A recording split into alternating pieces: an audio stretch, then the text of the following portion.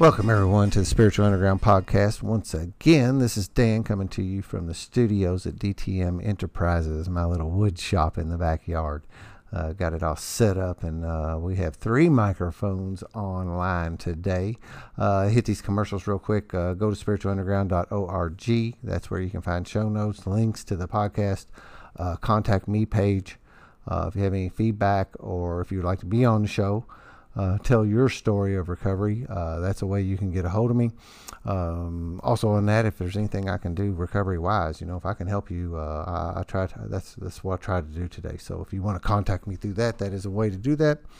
12-Step Spiritual Recovery is a book written by James Christopher Cone. It is out on Amazon.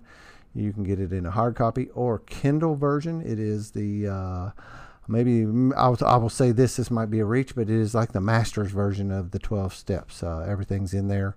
How the steps may work for you if you are not, maybe you have the typical isms, or if you do, maybe it's a new way and another way to level up, or a provide you with a new experience in the steps.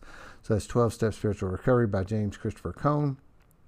And finally, right now, the music wrapped around the podcast is by Darren Frank. So you want to know any more about that gentleman and his music, and you can also listen to his story on the podcast back just a little ways. Don't remember what episode number it is.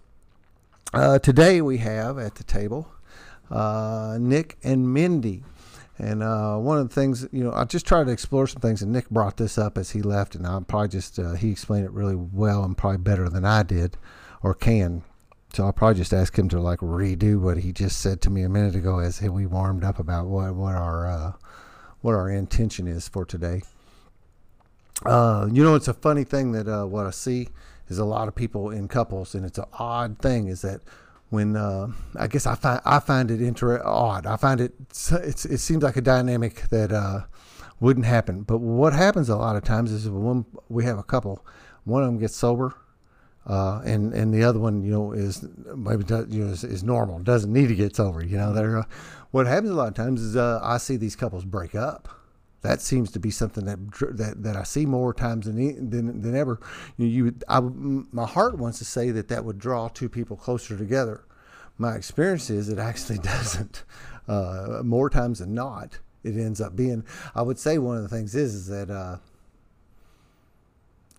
When a couple gets together and one of them is using, they're actually under that control of that parasite of the disease, and they're not really who they are. And as the couple comes together, they have come together under some false pretenses. And when the one person gets sober, they change so drastically that they're not even the same person. So it can be a back and forth, like the sick person no longer likes the person that they picked because they're so different that this is not their kind of person anymore, and vice versa. Another dynamic I see in the couples is that we have this codependency thing, right? And I've seen this happen where I'll use it for my frame of reference as a male. The guy needs fixing, and kind of there's a universal thing about gals grabbing dudes and thinking they can polish this guy up and make him their Prince Charming. That is the archetypal story of the Prince Frog thing of kissing the frog and turning it into a prince. Beauty and the Beast. It's the same thing. And then when he gets fixed, so to speak, and is no longer a project, then she's bored with him now. There's nothing, and there's a little bit of resentment because she's been trying to fix him and can't, and he comes into a 12-step program and gets well, and she didn't really have anything to do with it. There's a lot of odd dynamics go around about people getting well through the 12 steps, or I guess probably more than that. That's just where my experience lies. So, welcome to the show, Nick and Mindy. Thank you. Thanks. Excited about having this little chat today. Obviously, relationships and this thing is I'll joke around that we say resentment's the number 1 offender, right? That's what our book says. But I joke around and say, actually, I think it's relationships is the number 1 offender. And the fact of the matter is of myself, I'm okay. I really don't have too much problem. It's when these other people come into my life and want to stir my shit up is where I start having problems, If I can just stay in my little hidey hole and everybody will just pet Dan and be good to him, then I'm okay. It's when I have opportunities to interact with other humans is when I end up And when I say that relationships is the number one offender, it's really the resentments that come from a relationship because of the unhealthy things we do when we're sick.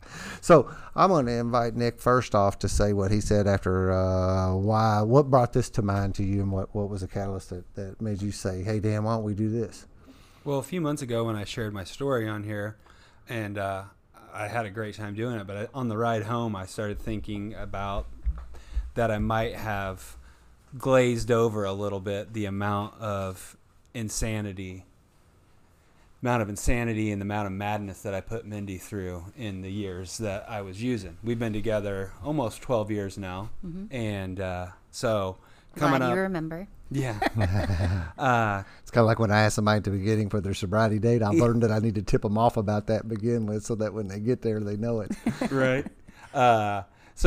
Which actually leads me to say that this year's when I have 6 years of sobriety, it's going to be a pretty big day, because that'll be the turning point of me having as many sober years with Mindy as I had madness years. Oh yeah. But anyway, on the way home from recording my story, I thought, you know what? I just didn't really do a good enough job describing the insanity I put her through. And she doesn't really have any of the isms, and she's not really a codependent person. She's a relatively normal person, and I put her through a lot. And as I thought and sat with that more, thought we have a really good story to talk about after the sobriety day, and how our relationship is now compared to the past. And I just thought that might be something to share, to give some hope to some of the people out there that are maybe have spouses that are early in recovery, or they're early in recovery and wondering what the future holds for their relationship. Maybe our story could kind of shed some light. Yeah, I certainly believe that I personally want to explore different angles and what we can do here on the mics as far as sharing things that would help other people. And obviously, relationships are huge. I mean, we have our circle, and there's a real good, in our tribe, a real big piece of what people are coming in to vent about are their relationships with their significant others. But a good percentage is that, and it runs the gamut. And some of that is not necessarily bad stuff. It's something we just do because that's a way that's a way we can discharge that negative energy on safe people. Is what and so that way we come in there. It's not necessarily means that these relationships are in crisis or anything. So anybody out there that might be listening, because I know if I was listening, I'd go, they're talking about me. But fact of the matter is, it is huge in our recovery, our relationships, and specifically with our intimate relationships with significant others, and it's certainly worth some time. Absolutely. Yeah. So where do you want to start? Or where do you want to go from here?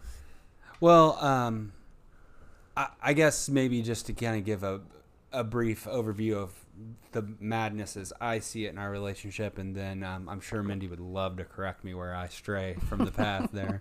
But when we met, I was firmly in the madness. I did a good job of keeping the quantity maybe of alcohol that I drank out of her purview, but I was drinking heavily. Our first few dates revolved. I mean, we hung out in a bar, and she, I don't think it was normal at the time for her. She's a girl in her 20s, and that's kind of what you do. She didn't have a problem, so it was normal to her. But sure, it'd be completely normal to say, let's go have a drink. Yeah. Well, and we also, Nick and I met working at a restaurant together. So in the restaurant business, it's kind of normal that after your shift is over, everybody goes out and gets drinks, and hangs out. And it's so, it was just natural. Yeah, it was just natural. I didn't think anything was weird or off about it. So it was just kind of what we did. The first few times we hung out, we got together after work and went out with people to bars and stuff. And that's just what we did. Yeah, and what she didn't know is that the drink after the shift wasn't my first of the day, So I'd been drinking all day, right. But all of a sudden it's okay to be drinking. So, but our relationship kind of blossomed really quickly. We moved in together within the first year of dating. Mm-hmm. I knew from the beginning that I had met my soulmate. I just had 10 yards of madness piled on top of that knowledge that was getting in the way. So we moved in together. It was rocky, and at the time I would tell you that, I maybe would say that it was half my fault and half hers, but in reality it was 99% my fault. The madness, once somebody's living with me, I can't hide that madness very well anymore. So I don't even think we lasted living together for a full year. No, I mean, I think we moved in together in November, and I think you moved out in April. Yeah. That was the first time we broke up, and I moved back over to my cave of a bachelor pad where my buddy still lived, and went back to not being messed with about my madness. Yeah. So you had a place to fall back to like that. Yeah. Huh? Always. Interesting. Yeah, and some of my buddies still live in that house. Really? Yeah, 12 years later. Yeah, and it's now I go back there and it turns my stomach. It's nasty. Yeah. But and I don't know that they're necessarily addicts or alcoholics, but they were okay with me being one, and that's all I needed. But anyway, so yeah, we broke up quickly, and we just neither one of us could ever give up. Mm-mm. And this is where I really don't think that Mindy is your typical codependent. I just think that for whatever reason, she saw something that she wasn't willing to give up on. So we would get back together, and then inevitably my madness would creep back in. When Nick and I broke up the first time, when I broke up with him, I didn't want to break up with him. I didn't want him to move out, but it was like it had to happen. He was not healthy, and, add bills and rent and stuff like that on top of it. And it's even worse because this unhealthy person can't participate equally in all of that. And so, we had to break up, and it just broke my heart that we had to do that, but it was what had to happen at the time. Were there ultimatums involved or anything like if you don't start, or if you can't do this, then you need to go, or was it just a thing that just crumbled? It kind of just crumbled. I mean, he, at that time I had a full-time job. He was working at the restaurant still. I was working at the restaurant part-time, and if Nick would come home on like a Tuesday, and he would just be hammered, and he didn't think that there was anything wrong with that. Yeah, right, yeah. I mean, he'd come home from work, and I'm like, how many beers did you have? Oh, just one. I'm like, no, you didn't, and so, I mean, we had some conversations like about rent and about bills, and it would just it would go from having a conversation to kind of exploding. And so there weren't really any ultimatums, but I feel like it just... what I mean? I mean, a lot of times if you don't get your shit together, that kind of stuff, that time, but sometimes it's just a degradation thing of just the friction of the unhealthy aura in between causes enough friction that it just can't. Yeah, I would say it was more that it was just like the two wrong ends of magnets. They just will not. Yeah, I guess I was probably looking for more stability in him, and he just couldn't offer that to me at the time. His head just, that's not where he was at. And so did you parachute out, or did you tell him he needed to go? I told him he needed to go.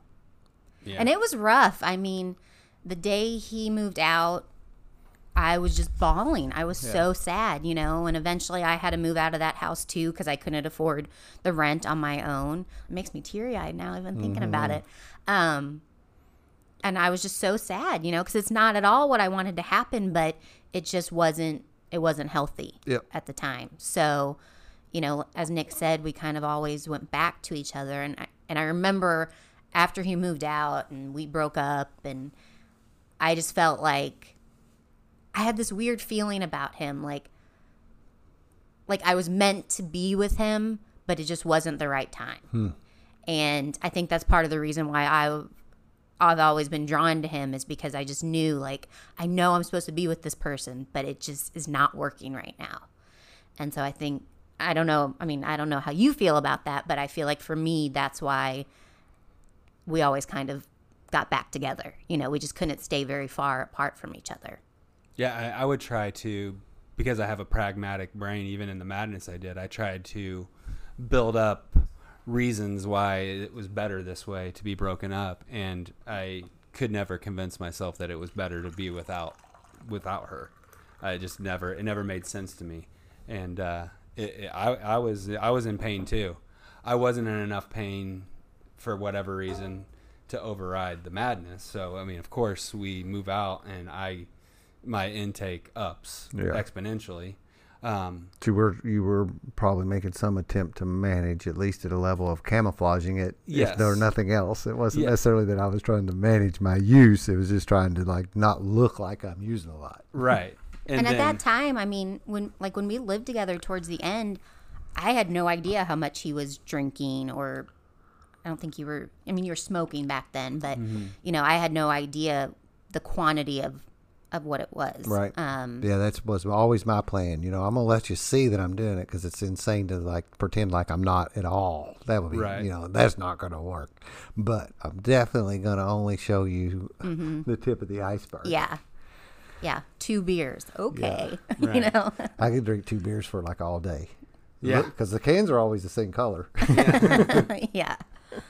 Well, and then that was definitely my trick. But yeah, so I mean, all of a sudden I'm in a position where I don't have to hide anymore. So, gloves come off. Yeah, gloves come off.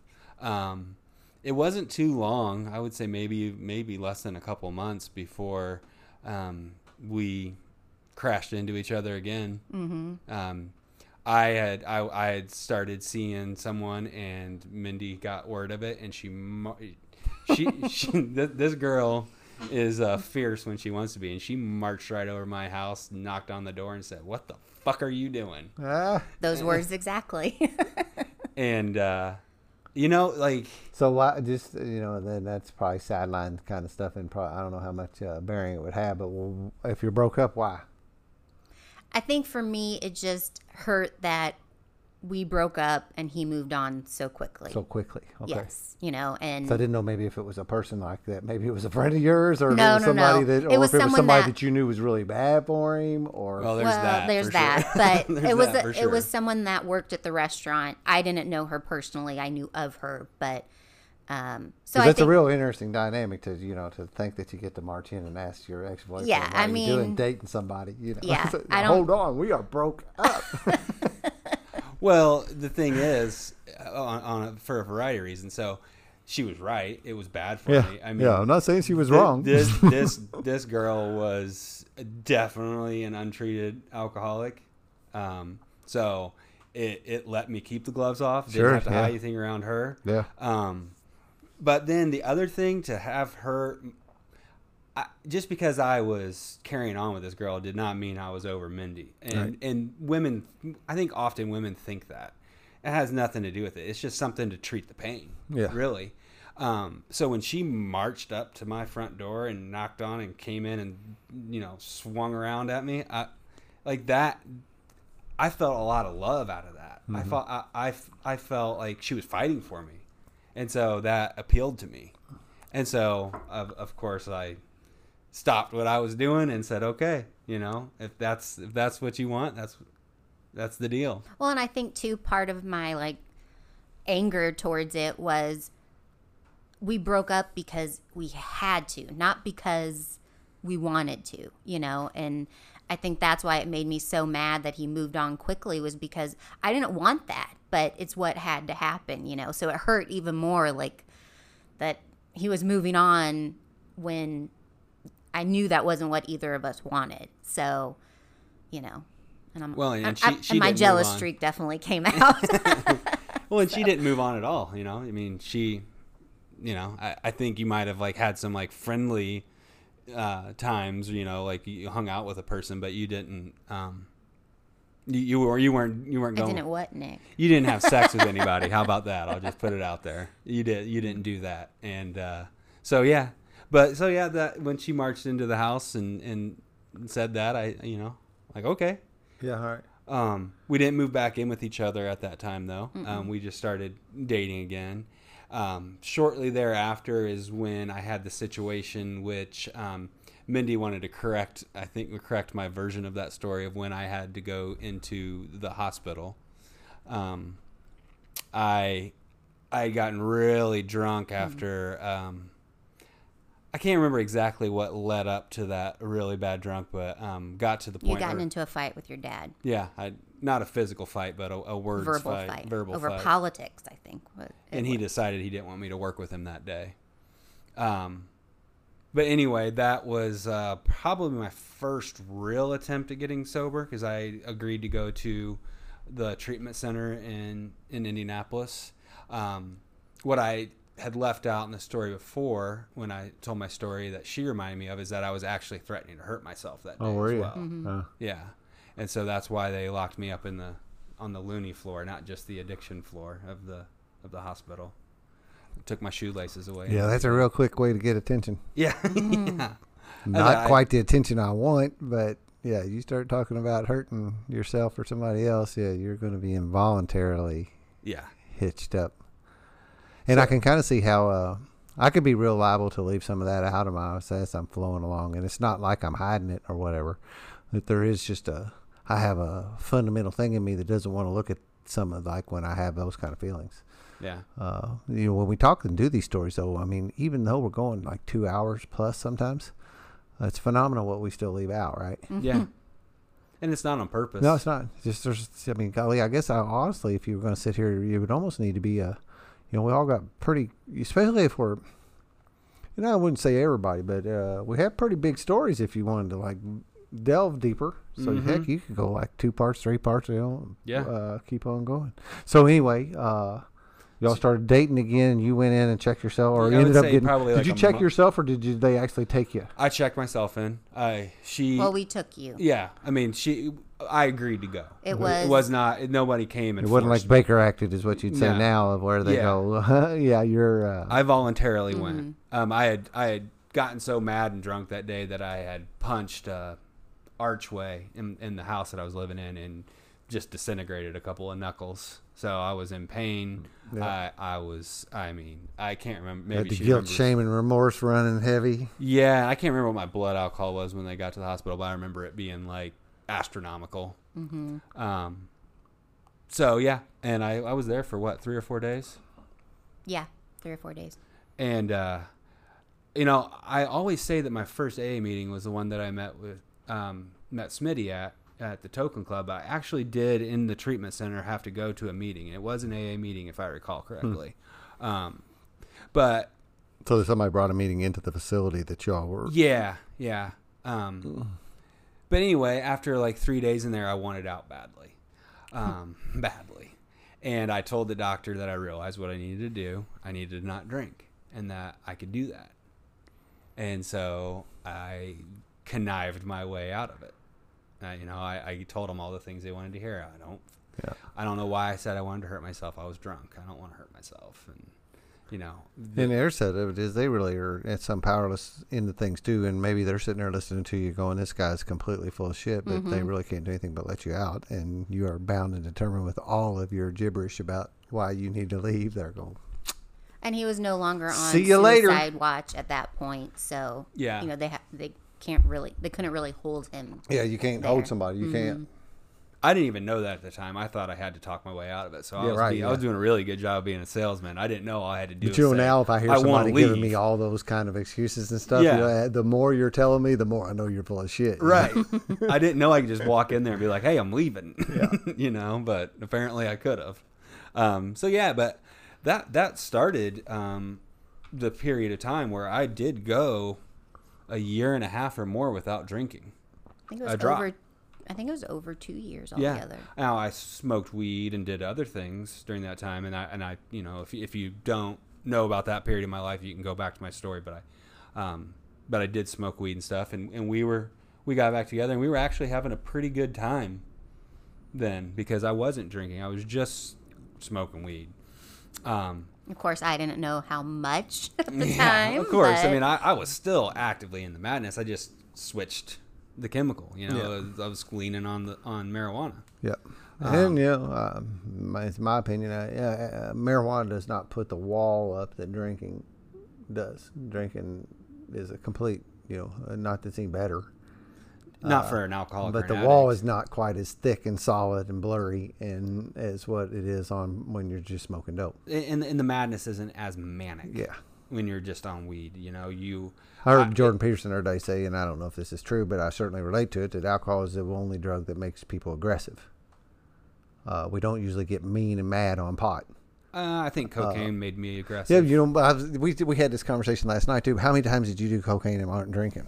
None. Yeah, so, that's Actually, exactly, one time. Yeah, one time. We could always find that anomaly out there. Time. Like the time that I actually managed to drink 3 beers and stop. It was like in 1982. It was on a Saturday night, and I got maybe the when I flu was that 14. I got bronchitis that night, and I couldn't breathe, so I only drank 3. But that's the same thing we did last night around over at Chase's house, and that's what people going, no, cocaine? How many times? And everybody's like, yeah, I don't remember doing cocaine, not drinking. Cocaine and alcohol will make you very aggressive. But so after that, we were doing pretty good. But I got that opportunity to go grow a bunch of weed in Michigan, and so I billed it to Mindy as I need to go get healthy, and this is how I'm going to do it. And I basically broke up with her. In good times, I broke up with her and ran up there and did that. Go do some organic farming. Yeah, to do some organic farming. And he kind of pitched it as I need to go clear my head, be by myself for a while, Cool, clear air, bright skies. Yeah. Smoke an ounce of weed a day. Yeah. That's basically what I was doing. And again, I think I'd been up there for 3 or 4 months, and we hadn't really talked all that much occasionally, but actually, I don't think we talked occasionally. I think we really didn't. I think you were pretty hurt that I was able to walk away that quick. And I wasn't seeing anybody else. I really was just living in a cabin in a place that's only busy in the summer, so I didn't see anybody. I was living a pretty solitary deal, just working in the barn on weed, fishing, and snowmobiling. That's like what I said in the beginning. When it's just me by myself, I'm pretty good no matter really what I'm doing. If nobody gets in my way, happy Dan. and I had all these things that made me feel so much better. Like there was alcohol in this cabin because my buddy's family owned it, and they were normal people. They had booze there, and I didn't drink any of it. And I thought, man, look at me. Yeah. But anyway, again, Mindy, just the little firecracker that she is, that she got. It was about 3 or 4 months of this, and she just called me out of the blue, and she just said she wasn't accepting this. Truth be told. Okay, here we go. I was in Las Vegas at the time.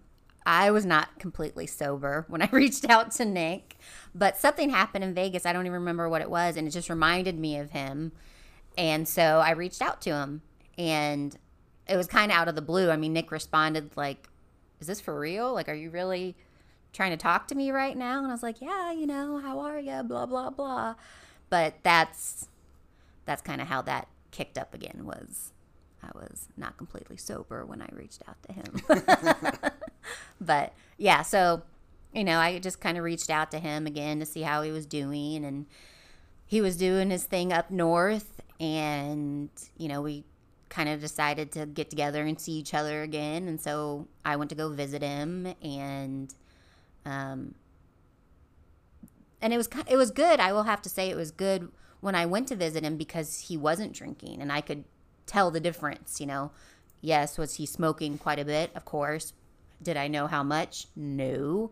Or what other things he was doing? But as far as the alcohol, there was a noticeable difference in just his demeanor, and so, we had good conversations, and it was really great to see each other again. And then we just kind of, from there, just started talking again. And I'd go visit him when I could, and, he'd come to Indy when he could, and we'd see each other, and that's just kind of how it kicked up again. Like I said, there was always just something that always kind of brought us back together, or brought me back to him. Was just, I just always had this feeling in my heart, like, I know I'm supposed to be with this person. We just have to figure it out, kind of thing.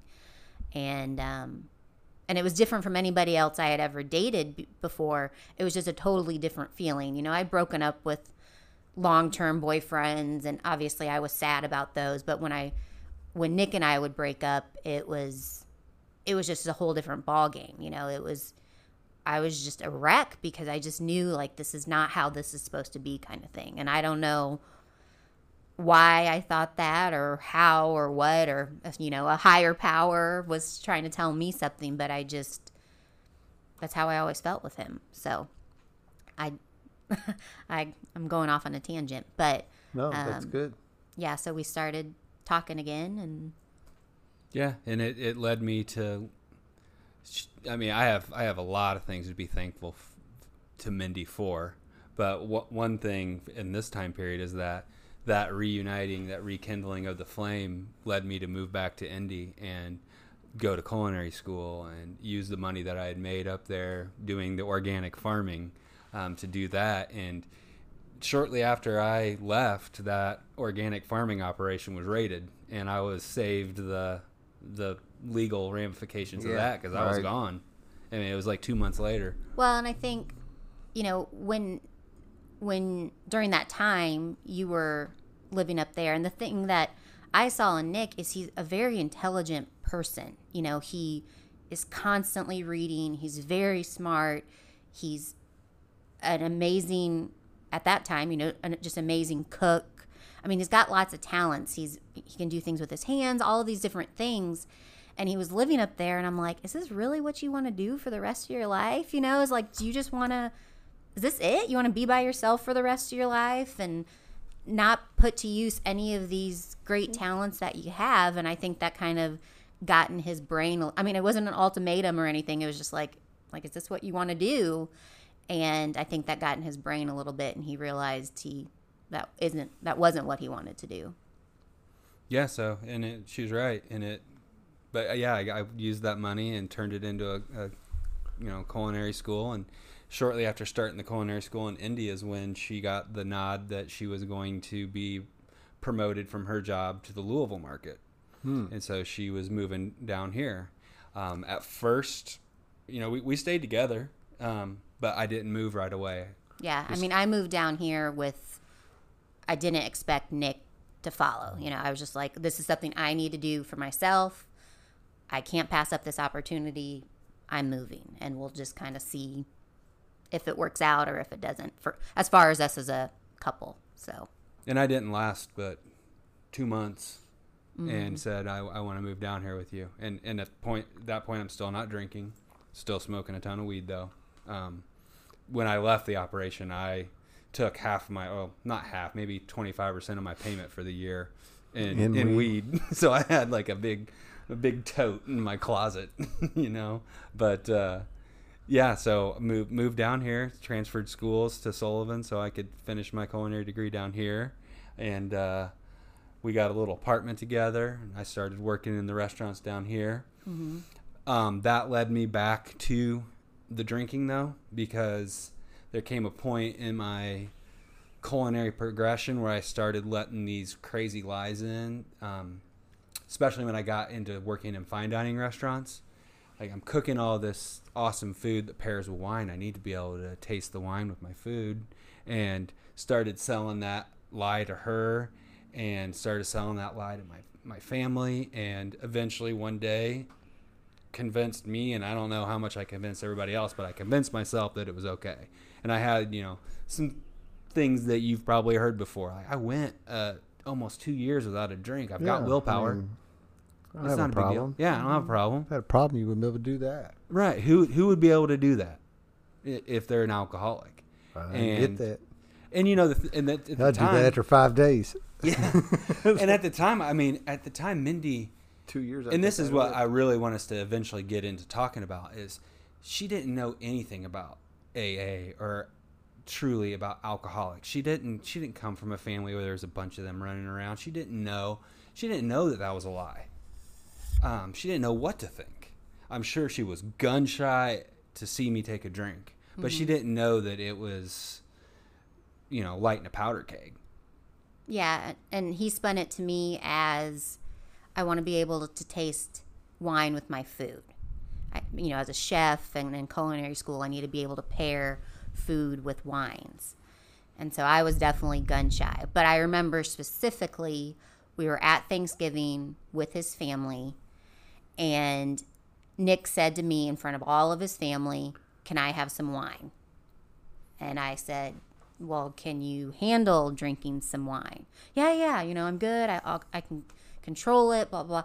But at the time, I didn't realize this. But looking back on it, he wanted to put it on me. Yeah, right. So he didn't have to feel, he didn't want to have to feel responsible for making that call, that decision. So that's why he... And I'll double throw my view in there. The disease is doing that. It sees that opportunity, and it's like, she's not going to tell me straight up no. And with the whole family there looking at me, like... It's not, but I can promise you didn't have no conscious thought of that. That's that disease driving us and doing stuff to us. It's like when it's got the joystick named Nick, and it's going near. We'll have her make this It's call. interesting, those dynamics, though, and how that plays out, and like looking at it with the glasses I have on today, that's what it looks like to me, Otherwise, it's just a thing, right? Yeah. It's just, that's the way it happened. but there's something underlying there. Yeah, but at the time, I didn't, realize what was going on. And so I was like, well. And that's like, and that's like, because I look at that as like, that's permission forever too. That wasn't just for today. Oh yeah, no, this is the new normal now. Yeah, right. I drink again. Yeah, that's exactly what it was, and I did, and that's exactly what I did. I mean, I that is so interesting. I think it maybe was a couple weeks before I was back to hiding alcohol places, and I think I did a good job of camouflaging it for a while. Making her think that that I was handling it okay, but I can't imagine I hid it very well for too long. Well, at the time too, I had a full-time job here. Nick was going to school and working at a fine dining restaurant. So we had totally opposite schedules. I mean, we saw each other very little during the week. So I think that also helped his alcoholism because he could hide it. We weren't around each other. So he knew when he was going to see me and when he maybe needed to reel it in. And we weren't together a whole lot. So I really at that time had no idea that it had gone from, having a sip of wine to back into it. Yeah, that's really interesting. I don't know. I just, I no longer believe in coincidence and stuff, and it's interesting how because I have a similar kind of thing happen in my marriage. I was married for 17 years, was with her for 25, which is my kid's mother, and at some point in time we started getting on opposite schedules too. Mm-hmm.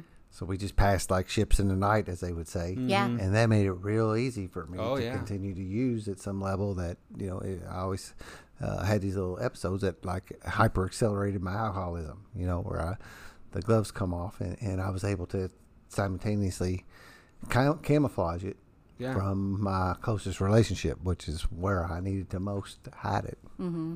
Yeah, and that's definitely what happened. I mean, it really accelerated it, and I started dabbling in the pills at that point. I didn't really get not towards the end, daily use, but I definitely started picking that up. So yeah, accelerated my disease. It had an effect on our relationship. I think by that next summer, Mindy was growing tired of it and probably about done.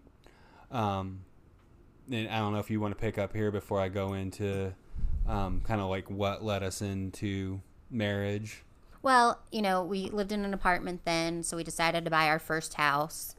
We'd gotten engaged when we were still in our apartment, so we moved into a house. We'd gotten engaged, so we were starting to plan a wedding, all of that good stuff. Nick was finishing up culinary school. So at the time, for me, like I said, I didn't realize that his drinking had gone from 0 to 10 at that time. If he would come home and he was stressed or just irritable, I would chalk it up to he was going to school full time, he was working full time. I didn't really think too much of it because I saw you drink, but I never saw it to the extent that it was. So there was a lot. It's not like laying back with a bottle. Yeah. And there he is again. Yeah. So I I was oblivious to a lot of what was going on at the time. And I kind of when Nick would be in a bad mood, I would just chalk it up to there was a lot going on in our lives. We were planning a wedding. We had just moved into a new house. He was in school, yada, yada, yada. So. Yeah, but I think is accommodating and is loving and all of those, all these words I can use to describe how she has always been. For some reason, I always used our relationship as an excuse for my madness. It wasn't until I got sober that I started realizing how wrong that idea was. Because, and by that meaning, like, she's always been great to me. Yeah, but the excuse, the lie you were telling yourself. Oh, like I need this drink because of, she doesn't understand me, and I work, and I go to school, and she doesn't understand the pressure that I'm under. Yeah. I just wanted you to elaborate on that a little bit. And I would make situations that weren't about me all about me. Of course. When we were in this period of our life, we got pregnant, and we had a miscarriage, and I was incredibly selfish about that. I don't feel like I was there for her at all. I think when I got the call that she had a miscarriage, the first thing I did was buy pills. And maybe even stop for a six-pack on the way home. Like, I need to make sure that my head feels good before I even get to her head, the one that's body is affected. These are the situations that stick out in me of the insanity I put her through is everything that comes across my desk is about me. If it's in my orbit, even if it happens to her, if it's in my orbit, it happened to me. And that's definitely one of the situations that was like that to me. Yeah, they're just during that time there wasn't really a lot of support from him on that. It was kind of like, okay, this happened, you need to get over it. Like it's no big deal. Just move on.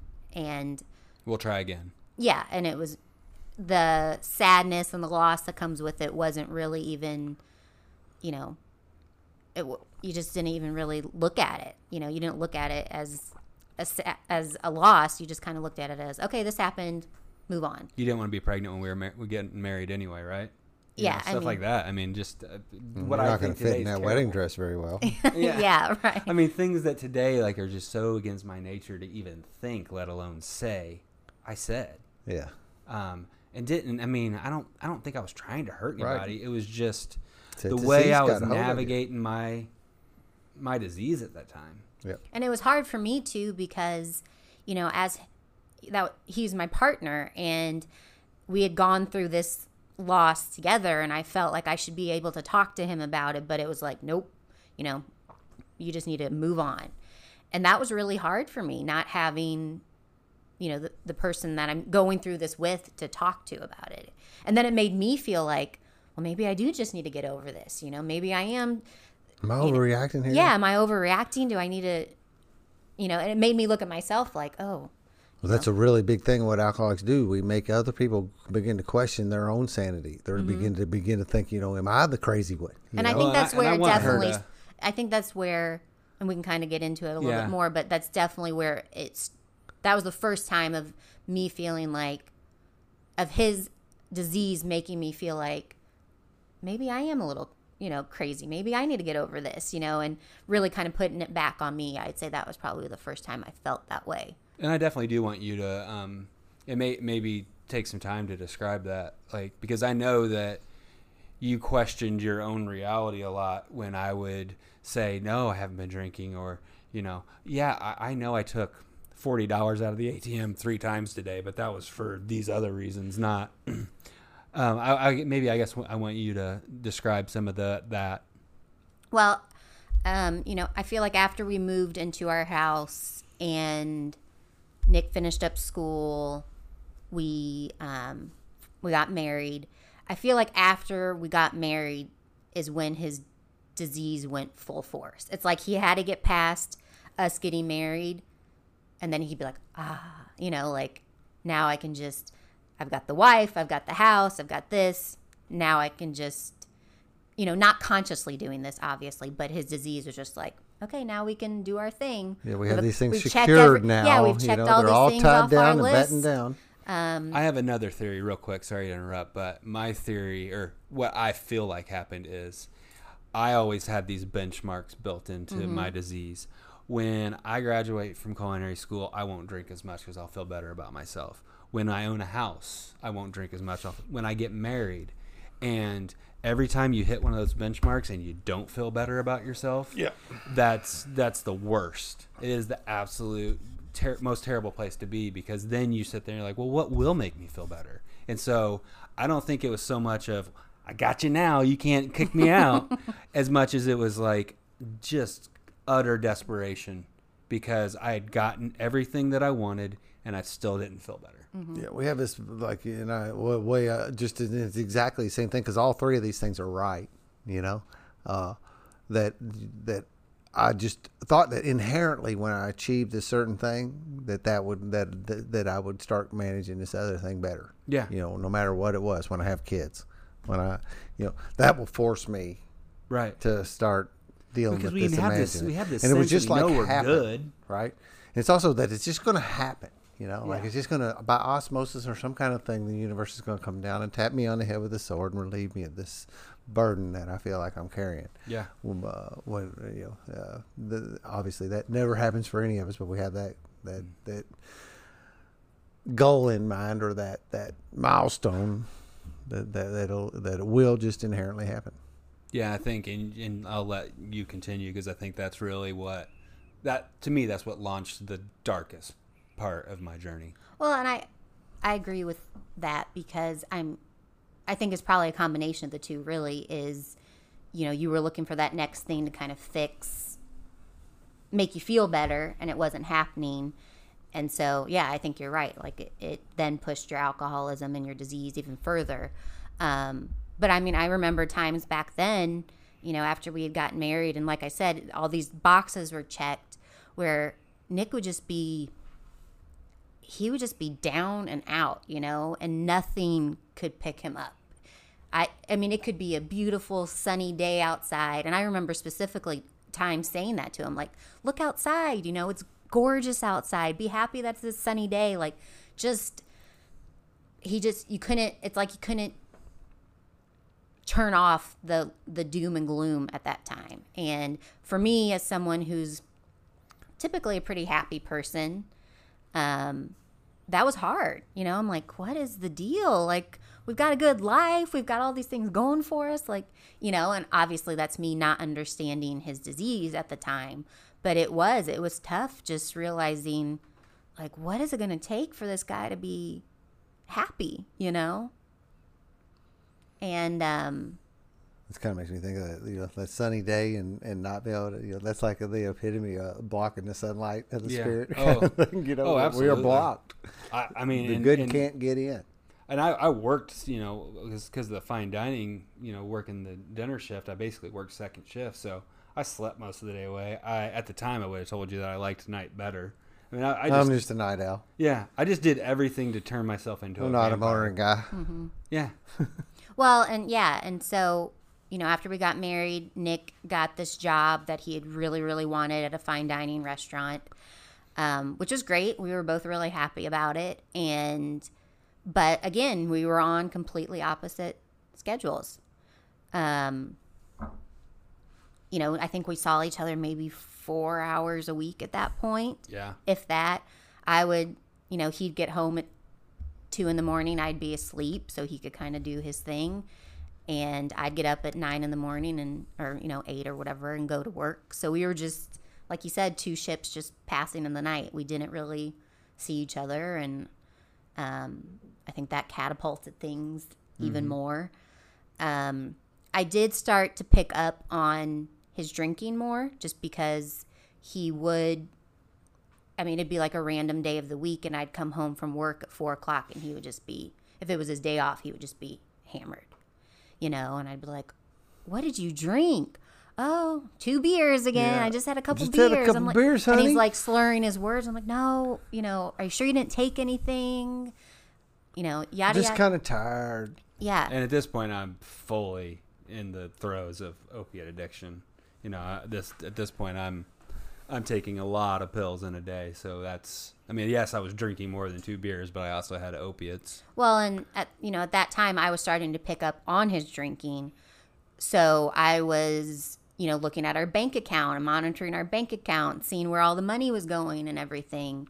And because I was more, I was more curious about his drinking, I think that escalated his pill usage because he thought, well, if I'm not drinking, she, if I certainly did that. Yeah, if I take pills, she's not going to smell the alcohol on me. I started to put that same balancing game of tipping over and taking more opiates, more pain pills, and drinking less. Mm-hmm. Mm-hmm. And so, I would look at our bank account and I would see like these $20 withdrawals, and I'd be like, what is this for? Oh, well, at the restaurant, they needed me to go pick up lettuce or I don't know, whatever the item was. So I had to take cash out to go get that. And I'm like, and it'd be like 4 times in a day, yeah, right. But it was always, I needed to go do this. And for the work. restaurant needs you to use your own money to do and this? I'm like, right. And that's what I would say. Yeah, baby. Are they paying you back? Yeah, they're paying me back. Obviously, that was not happening. So I was starting to I was picking up on things a lot more. I remember at the time, like just having, at that time, I had a pit in my stomach just all the time about Nick. Like, I was nervous to leave him because I thought, well, what's he going to do, while I'm gone? And it was a tough time. Mm-hmm. And financially, it was tough for us because he was using our money for drugs or alcohol, but spending it to me totally different, And so we were fighting a bit about that because I'm like, well, where's all this money going? You got a promotion, and like, it's just like, where's our money going? And, so it was starting to get tough. And,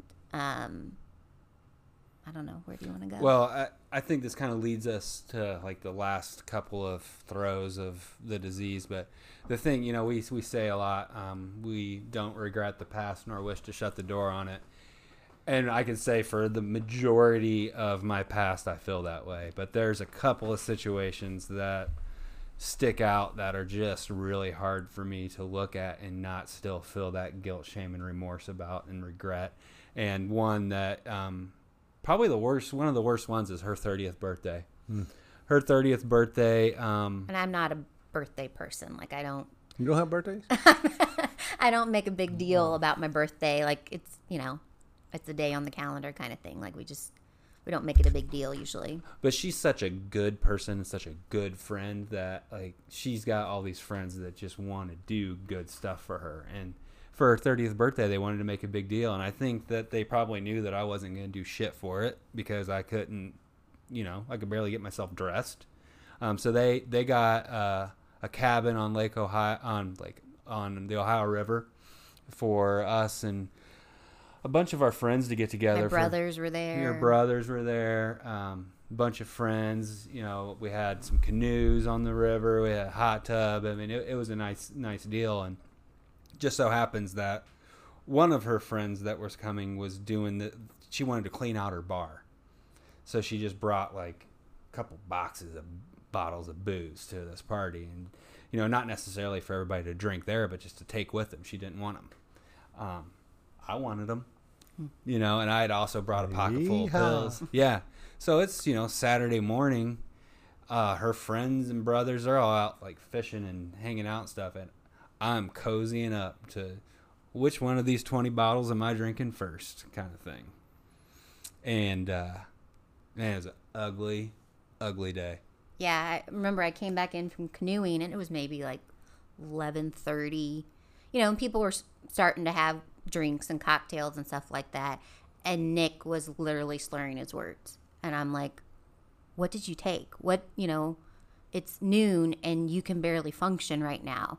And the embarrassment started to set in because my brothers are there, our very close friends are there, and I'm like, get it together, like, what are you doing? And oh, nothing, I just had too much to drink. And I'm like, it's noon. How have you already had too much to drink, And that night, our friends had planned for us to have this, like, really nice steak dinner, and Nick was going to cook everything.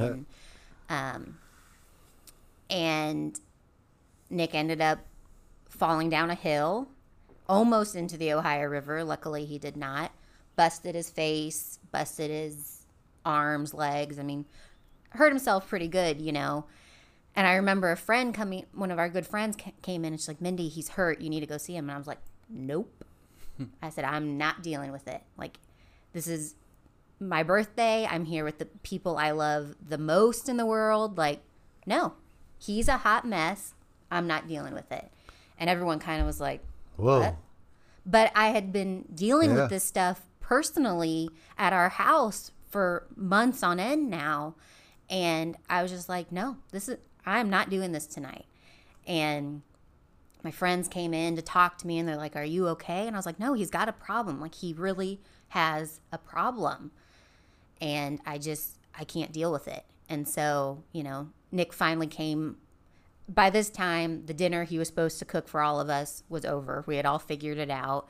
They had done birthday cake for me. Nick wasn't there. You know, all of this stuff had gone down. And so finally Nick comes up and he's bloody and his face is all messed up. And I'm just like, I just didn't even want to talk to him, you know. I just couldn't deal with it. And I remember we went to bed that night and I was, again, like, what did you take? I know it wasn't just alcohol to make you act this way. Nothing. I just drank too much. You know. Little did I know he had a pocket full of pills he had also taken that day, which of course was intensifying everything. And but isn't it so I hear, it is interesting that is, if as long as it is just alcohol, then we're all right.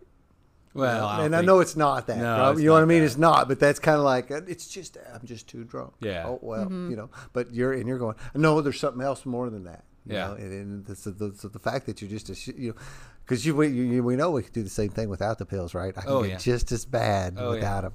But then that goes to the normalization of the drinking, right? Right. In society, that, it's like, well, we can live with that. Right.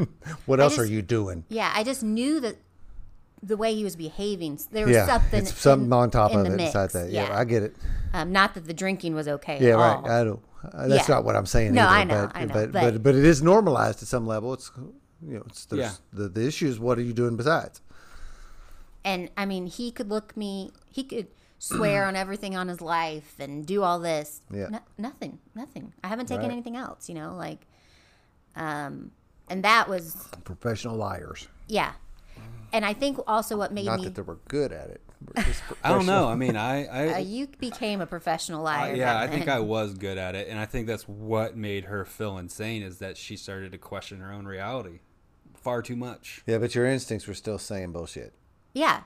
And, I remember at my 30th birthday when they sang me happy birthday and gave me a cake and Nick's not there, I just started bawling. And I was bawling because it was so sweet what they did for me, but I was also bawling because at home I'm dealing with what he was doing that day, like every day.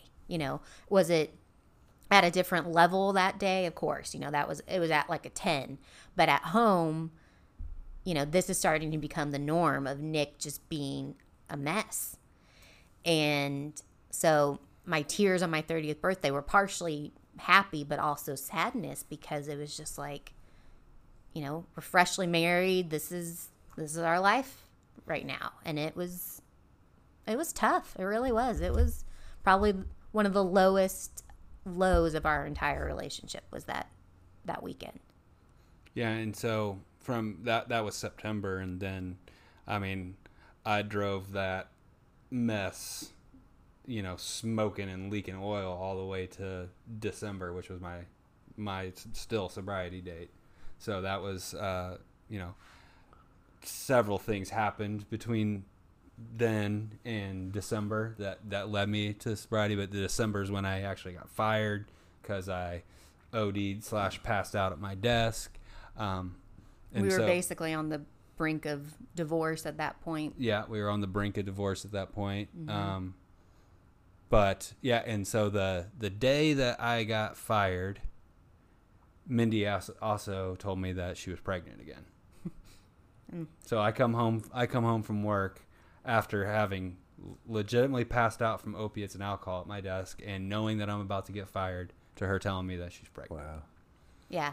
When he came home, I was like, oh, you're home early. I have no idea that you just right. yeah. I got a surprise Guess what? for you. Yeah, I have no idea that you just got fired. But I was happy he was home early, and I told him that I had just found out I was pregnant, and I remember Nick saying, well, I got in a little trouble at work tonight, It was just very like, I just got in a little bit of trouble, and they sent me home, and I'm like, is everything okay?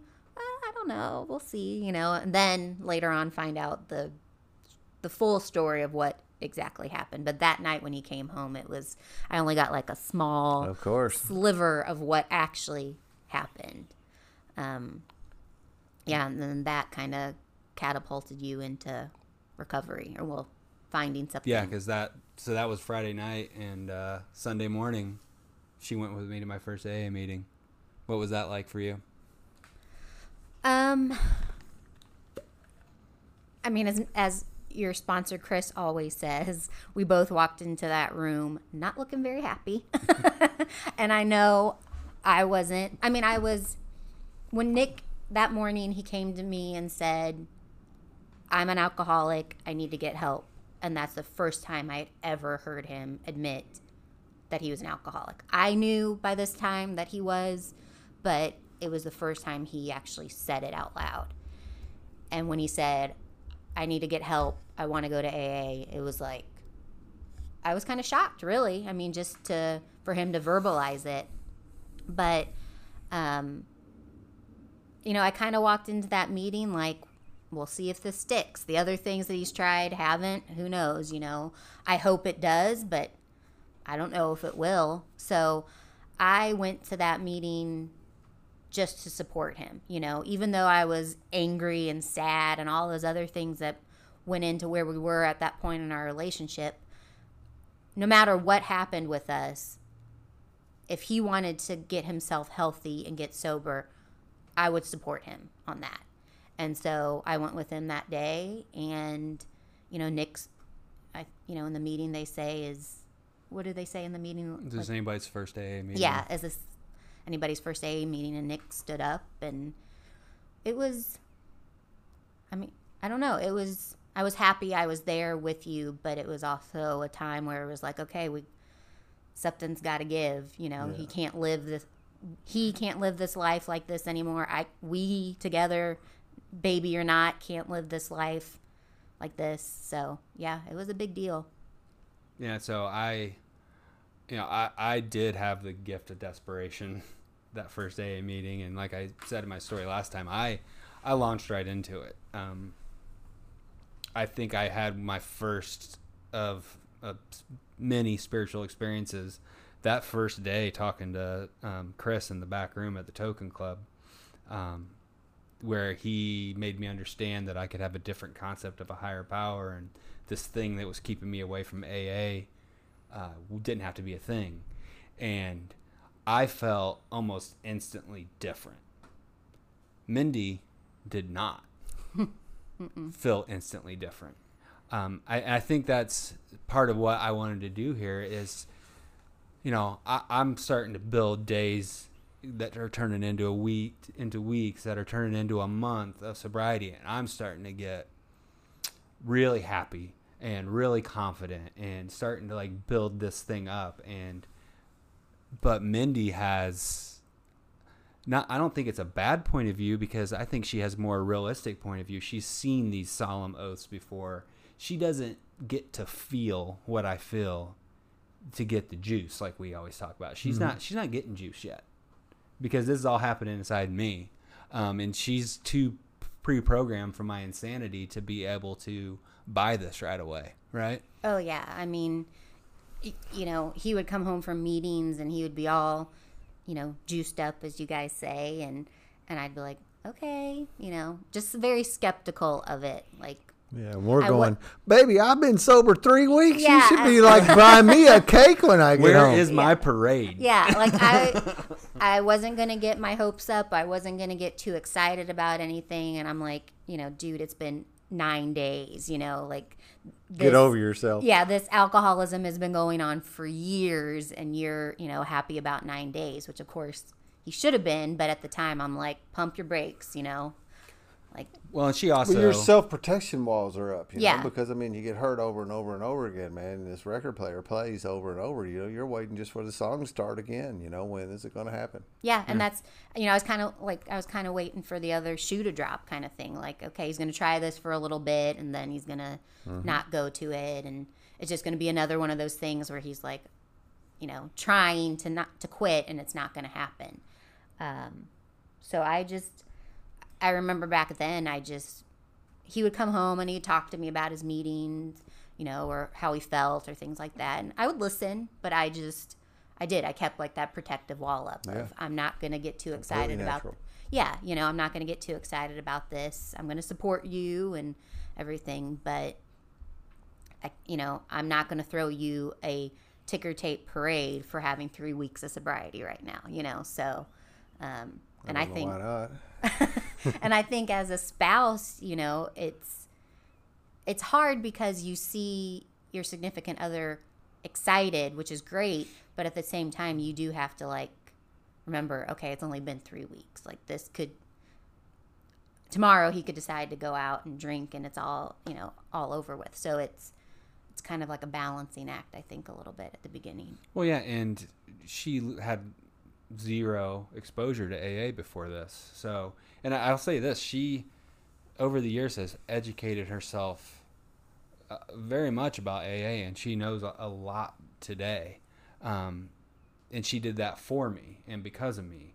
She doesn't necessarily, I mean, now that with Christopher's book and stuff, we know the advantages of someone that doesn't have the isms like Mindy to just make her life better by paying attention to the 12 steps. But she wasn't desperate for any of this stuff. She did it to draw closer to me and to walk this journey with me. So I don't know what situation or what culminated to give you confidence in my sobriety, but I do know that I think I was 4 months sober when you had that miscarriage. Yeah, I think so, right around there. Somewhere around there. I know that gave me confidence in my sobriety because I feel like I handled that situation completely different than I did when I was in the madness. Well, I knew, obviously that was a very tough day for us because we were 20 weeks. We actually went that day to find out the sex of the baby, to find that there wasn't a heartbeat. And my mom was with us. It was a really obviously tough day. But, we got home and kind of composed ourselves a little bit, and Nick said, I think I need to go to a meeting. And at that point, I did realize, okay, like, this is a big deal. The fact that he's dealing with all this stuff internally and he wants to go talk to people about it, people who can help him, I thought that was a really big deal. Because before, he would have just put it inside, not talked about it, not dealt with it. But he knew at that time, like, I need to go to a meeting. I need to be around people who understand what I'm going through, can help me with what I'm going through, So that was a big deal. Yeah, side note on that, I went to that meeting, and it was the Old Broad Highway group. And I sat down, Burning Desire comes up. I tell him about that day. The guy sitting next to me turns to me and said, my wife and I just went through this about 12 weeks ago. And put his arm around me. And, I mean, I didn't know that.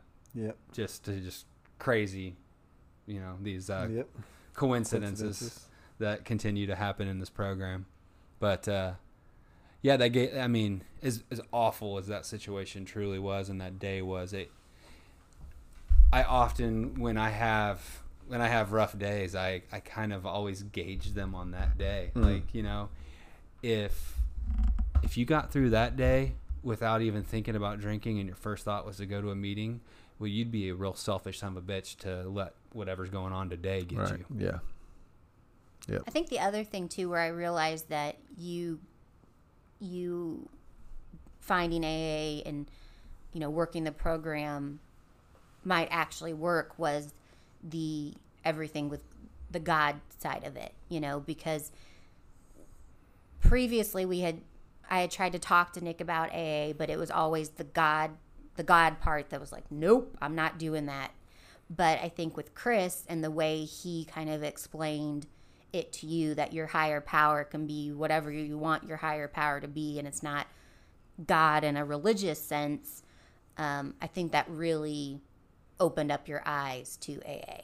And it allowed you at that time to let in a lot of stuff that you had for years and years tried to block out, you know. It's a universal block. Mm-hmm. And everybody comes in thinking it's something that's not. Yeah. It's the contempt prior to investigation. Absolutely. And I think, you know, I mean, just given your upbringing, I understand why you felt that way. So for you to actually talk about, even just like talk about a higher power and have a normal conversation about it versus like angry and heated, instant bile. It was totally different, you know, because leading up to that point, there's just not, you couldn't have a conversation with Nick about religion or God without him blowing up. So for him to be able to just verbalize it was like night and day, really. Yeah.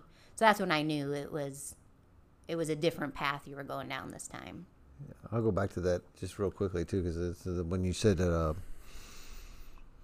I found out that the baby didn't have a heartbeat and that Nick wanted to like take some action, you know. I mean, the flip side of that is that we always wanted to say, you know, it's, my thing is to sweep it under the rug. The same thing. It's all okay, you know. It's like it didn't happen.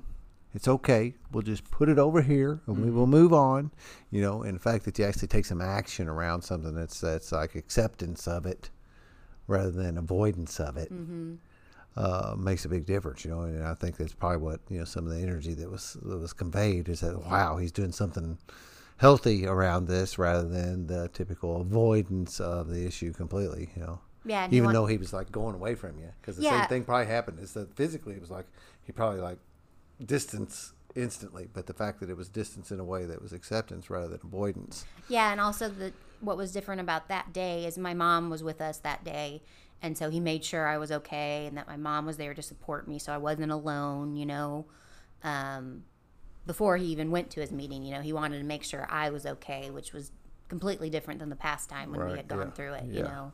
So I took time off of work, which in the past I wouldn't do that because that's my cover, you know. I like when I go to work, it's easier for me to lie to those people. You know, they're not getting all the way in my face to smell my breath. You know, I took time off of work to just be there. You know, which was new. I do think something that was interesting about the beginning stages of Nick going to AA was that, you know, or first getting sober, I guess I should say, is, you know, you mentioned this at the beginning that some couples realize like how different they are when one person gets sober. I remember, and actually I saw this in a movie recently, in A Star Is Born. Spoiler alert if anyone's listening, but there's a point where Bradley Cooper gets sober and Lady Gaga kind of questions if he's still gonna like her now that he's sober. And I remember having those feelings when Nick first got sober because I realized, okay, the entire time we've been together, it hasn't been the true you. You know, are you really gonna like me if you don't have drugs or alcohol in your system? And I remember asking you kind of questions like that, like, are you sure this is still what you want to do? And you're like, yeah, what are you talking about? But, you know, in my mind, it was like, okay, well, he's always had this something influencing him for all these years. Is he really going to like me for me, you know, without having anything else?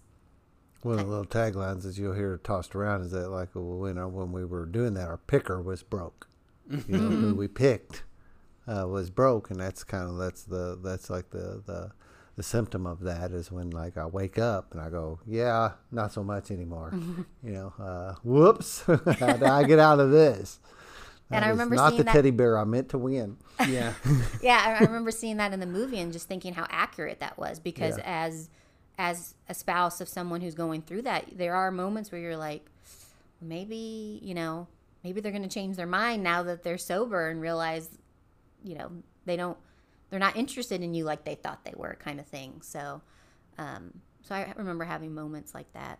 Well, and for me, the complete opposite of any of that was the truth. I mean, the thing that kept drawing us back into collision over those years, no matter how bad I got, the thing that kept drawing us back together, that magnetism, it to me, it was excavated. It was even stronger. Like, now I really was able to see her as my true soulmate, to be able to look back. Like, I mean, you and I talk a lot about that, looking back, hindsight, and being able to see all these situations through sober glasses. And I mean, I remember some of my amends to other people, a lot of it, like especially people at work, being like, oh yeah, all that stuff I said about my wife, not a single bit of that was true. Mm-hmm. It was all bullshit. She is not crazy. She is not mean to me. She is not driving me to drink. She did none of that stuff. She is the best person in the world to me. I was able to see just how connected her and I are, just how good of friends we are. I was able to see that finally and not have anything to fight. I mean, I had to make something.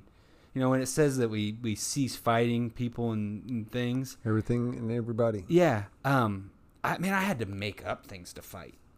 And one of those things I made up to fight was her. And as soon as I got sober, I was able to see the fallacy of that. Yeah. It's kind of like an internal war, you know, and I need some enemies. How do you have a war without somebody to fight against? It's not much fun to punch air. Yeah. You know.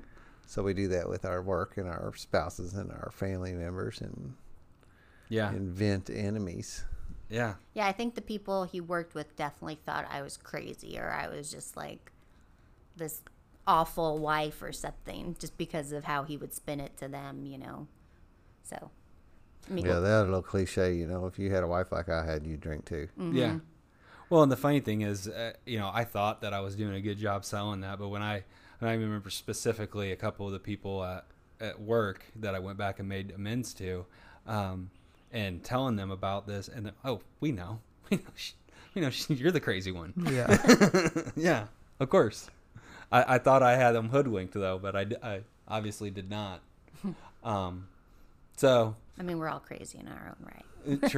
True.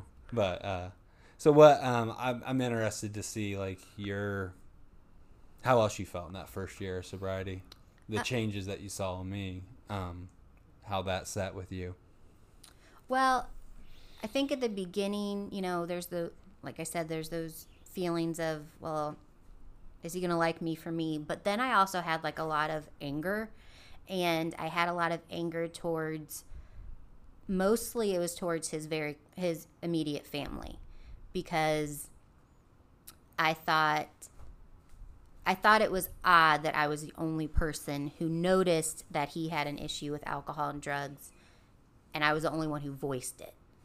And I felt like his family just kind of swept it under the rug kind of thing, you know. We would be together at family events, and so we do have our family traditions, you know. Yeah. And you know, when he come in and you all had trouble and he swept it under the rug, you know, he didn't learn that at school. It was kind of like, I almost felt like it was this thing that everybody knew about, they didn't want to talk about. Yeah, you know? it's an elephant in the room kind of stuff. Yeah, if the Nick's emperor has got no an clothes issue, on, but we don't want to talk about it. And so for a while, I was really pissed. Resentful. At them. Yeah, I was mad. But then I also had to remember that the Nick that I saw and the Nick that they saw were two different people. Yeah. Because when he's around his family, he's going to manipulate things and put on a version of himself, which is going to be totally different than what I have at home. So I feel like they had like a window in to see what was going on, but they didn't have the full picture of what it was really like. So I had to kind of let some of that go, because I realized they weren't, like I said, they weren't getting the full picture of what was actually going on. They were just getting these little tiny bits when we were together for family functions 3 times a year or whatever it was. Right. I do still think there was some, you know, sweeping it under the rug, not talking about what was really going on, but I had to let go of some of that initial anger, because I knew that he was twisting things to make him sound a lot better than how he actually was at the time. but when he first decided to get sober, he wanted to go to meetings all the time, which was great. He wanted to meet with Chris, his sponsor, all the time, which was great. And at first I was kind of like nervous, like, well, where are you going? What are you doing, kind of thing. And that was just that was just the past talking to me and making me nervous of things that he was doing based on previous events. And so I had to kind of let that go and realize, him going to meetings is a good thing, and wanting to go talk to a sponsor is a good thing, and I had to slowly build my trust up in him. Mm-hmm. And that was hard at first, just, is he really going to an AA meeting? Is he really going to... Is he really doing that? Yeah, that kind of thing. But the more I saw him working through the steps and the more he would talk about things with me, I could really start to see the differences in him. And I think one of the biggest things was, up until that point, I know this, Nick was never comfortable with himself. He was never comfortable with Nick. Whatever that was, he just was never comfortable in his own skin. I felt like skin. He always had to portray this person to everybody, but inside he wasn't happy at all. And so once he started working the program and working the steps, I just saw a whole new version of him. He would joke around with me, where up until that point he kind of took himself like very seriously. It's like he finally shed this armor that he had been wearing for years, and he could be himself. If he wanted to go buy a cowboy hat, he would do it. Or if he wanted to, he was able to laugh at himself and be happy with who he was as Nick. And I had never seen that before. It's just he was never comfortable with himself. Ultimately, that is the goal of recovery. Mm-hmm. It looks like it's stopping drinking and using. That's what it looks like it is, but it's really not. It's finding yourself. It's recovering your own true spirit. It's the subtitle of Christopher's book, How to Reclaim Your Original Self. Find out who you really are. Mm-hmm. And, all of a sudden he just didn't care what people thought anymore. He didn't care like I said, if he wanted to go buy a cowboy hat and wear it, he didn't care what anybody thought. Or if he wanted to make fun of himself, he didn't care what anybody thought. And it was a whole different world, because he just had never been like that before. It was always, this armor protecting him from people and what they thought of him. And so that was a big deal. Laughter started becoming the new norm in our house. Yeah. I mean, up until that point, like I said at the beginning, I joke around a lot. I like to have fun. I'm sarcastic, that kind of stuff. But we didn't have a whole lot of that before. And then once he got sober, I feel like we laugh every day now. Nick can hurt himself or bonk himself in the head, and he can actually laugh at it now versus like getting angry or something. Yeah. And, it's totally different. It's so freeing too to operate under those conditions, because I can relate with that completely. That always it's the other thing is like the mask wearing. Mm-hmm. The never being able to really show who I am, because I'm afraid you won't like me if you see who I really am. And recovery allows me to take off those masks and be me, and not give a shit if you like me or not.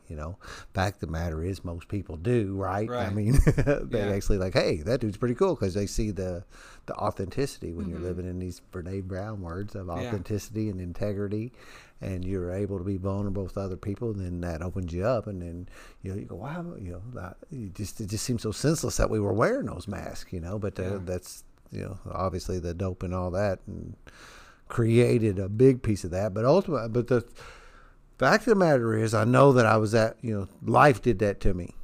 Yes.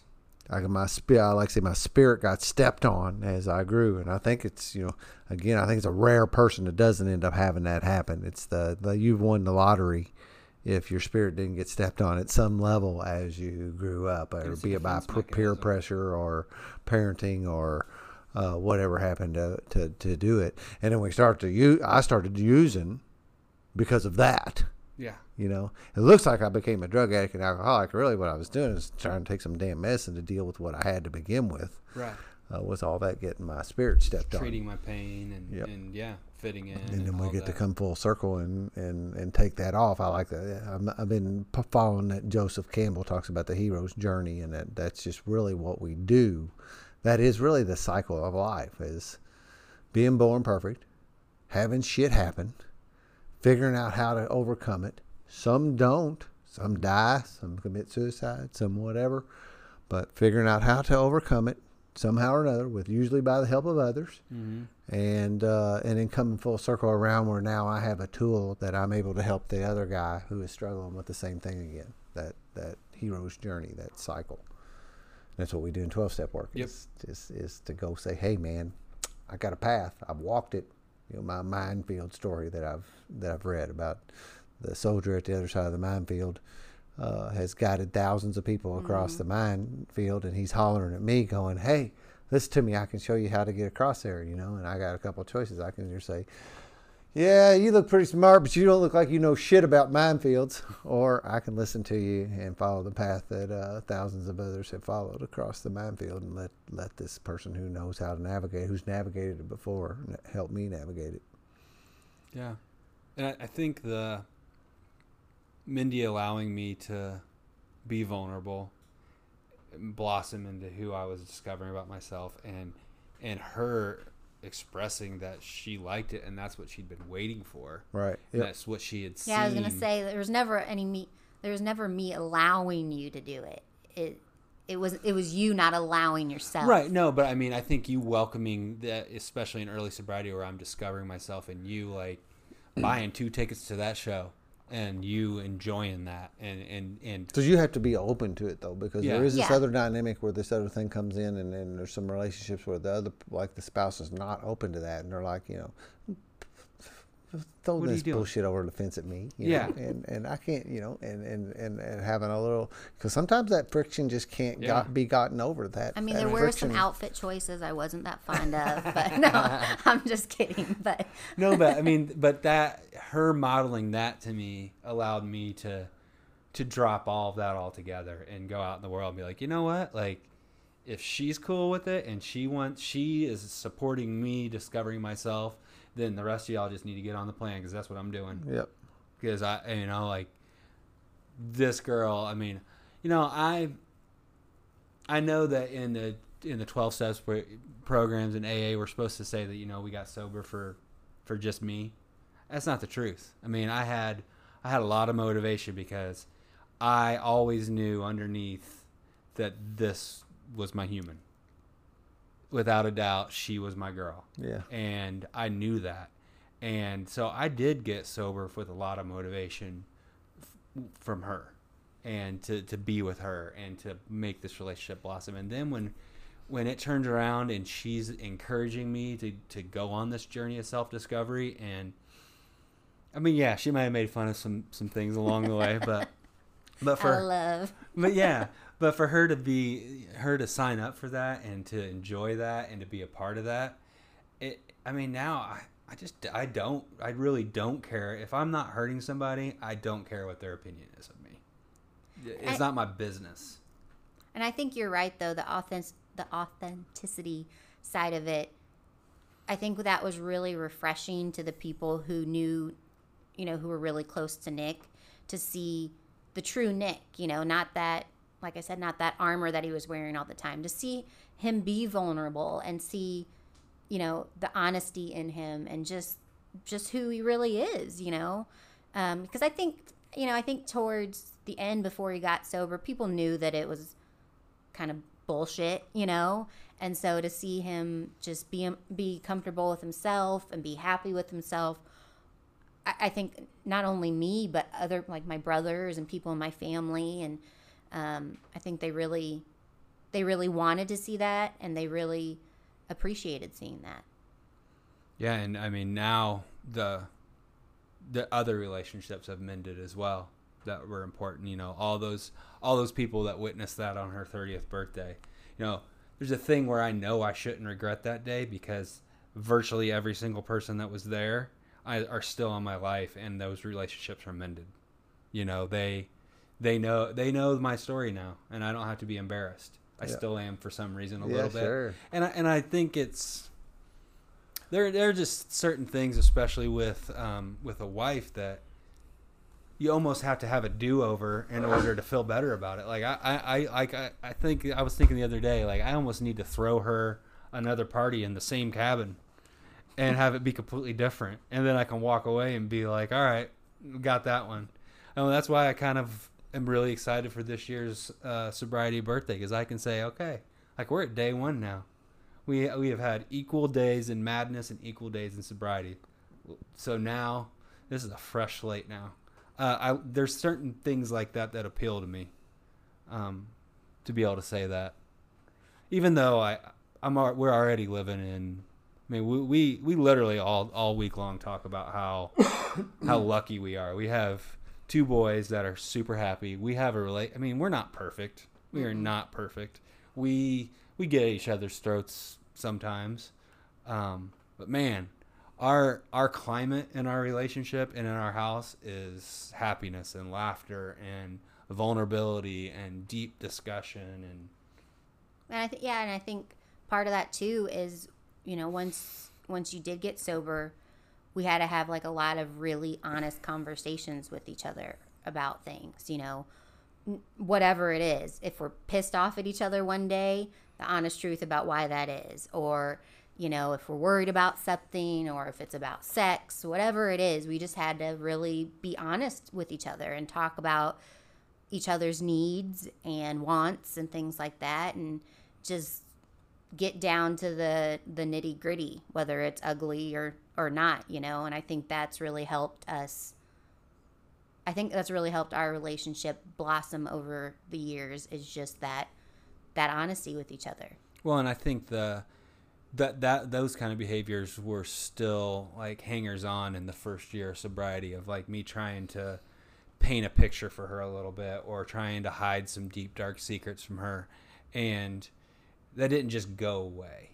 I think part of something I've noticed with me and other guys I've worked with, is it's not just all the bad deeds we did or the chemicals we took. Part of the thrill for us was the hiding, the smoke show, the feeling like little covert agents all the time. Yeah. That's part of the thrill for us. Yeah. And so that first year, that stuff didn't go away just like the drinking did. Because I don't know. I guess I didn't know necessarily that all that stuff was still there. But over time, and after some of those stumbles in that first year, now I know that the very best I'm going to feel today is when she knows every single thing about me at this moment in time. She knows pretty much all my thoughts as I tell her. She knows everything I've done today. There are no secrets. She can pick up my phone at any time of the day and sort through it, and I have nothing to hide. That's when I feel like my best authentic self. I feel happy because I don't have to remember any stories anymore. Yep. I don't have to cover anything up. No longer do I get any thrill from being a covert agent. It just doesn't appeal to me anymore. Yeah, in fact, I get anxious. Yeah, I do too. It makes me sick to my stomach to think about it. You know, in a general level, you know, after practicing this thing for a little bit, if I've got something I'm holding, there's a real uneasiness inside of me that I need to do like a 10-step kind of thing at the very least, or jumping on the group, or call my sponsor, or call a buddy, or do something where I can release that energy, because it's just no good for me anymore. And I know that I need to get rid of it. It made me think of when you was talking about that, real simple things, and these things collect up in my head. So I have this thing where I always want to apologize for myself, and I want to do a pre-apology for things all the time. I'm trying to not do that. So I was like, sorry about all this. Yeah, you don't need to apologize. Yeah, I know I don't, you know, and I'm getting better at not doing that, but I'll chuckle at myself when I begin to do it. When I start to, I go, oh, there that is again. But Bob Earl was quoting somebody, and he says the definition of intimacy is me being me and me letting you see me. Mm-hmm. You know, and that's when, you know, and that's what matters. In the intimacy is not sex, right? It's having a real personal relationship with another person where you can actually say, okay, here's my stuff, accept me or don't. Mm-hmm. You know, and like I said, Want to look at my phone, find out what I'm up to? Have at it. You Yeah. know. And I listen to a lot of you guys. I listen to you, and specifically, and maybe I did hear this that I don't want to have anything in here that I can't show to Robin. Yeah. If I've got something in this thing, and this phone is what I'm pointing at, that I got to hold close to me so people don't see. That's not the life I want. That's not the way I'm operating today. And that's ultimately what a lot of this, some of this recovery stuff is. That I've got some new operating principles. Yep. I used to have no operating principles. Right. Yeah. If I've got to look over my shoulder about something, I don't need to be doing it. Yeah. Yeah. And instantly I'll get that shouldn't be doing that. Right. I'm not a saint. The book said we are not. So Right. I am still inclined to start turning down the path, But the thing is I get to self-correct. And make a course correction quicker today. And according to how far I walk down that little path is how much cleanup I got to do as far as 10-step stuff and amends potentially and anything else that comes along with that. I mean, the only thing that I'm willing to not tell her today is another guy's fifth step material. Right. Yeah. That's it. Yeah. I've even told guys on the thread, unless they're putting some fifth step material on the thread, which has happened from time to time, but other than that, I'm going to tell my wife what goes on here too, and that's why I have certain rules for me. Like, I'm not going to be going someplace where anybody's going to post pornographic images or anything like that, because that's something that's not okay in our relationship, and those are discussions that we've had over the years and we've learned. And for me, intimacy is related to sex. And vulnerability and all that stuff is all wrapped up, because I need to tell her exactly what I need, and she needs to tell me what she needs in all aspects of my life. It has to hit everything for me. Well, I think both of you said something that sparked something I wanted to say is I think the cool thing that has happened through Nick getting sober and also working a program is that when things do pop up in life now, like you said, he does have a way now of dealing with it. He has these different steps that he takes when something happens, whether it's reaching out to you guys, on the group thread, or calling Chris and saying, this happened today. I just need to talk about it. I need to get it off my chest, calling me, whatever. He has tools to use now versus just bottling all up, keeping it inside and letting it hurt him in other ways. And I've noticed that with you is that you want, as soon as something happens, you want to get it out. You want to talk about it, and just so you can move on in whatever way you need to. And I think that's really great because, and I've said this before, but I think, and I'm not an expert or anything, obviously, but I do think men are kind of taught as they're growing up not to show their emotions. What, you got to be strong and tough, and you can't cry, and you can't blah blah blah. Well, I think that's bullshit. And so now if he's sad about something, he feels comfortable being sad or crying or whatever it might be. Just letting all that out versus keeping it all in. I think that has been huge for you, and having this support network of guys that you can lean on when stuff happens.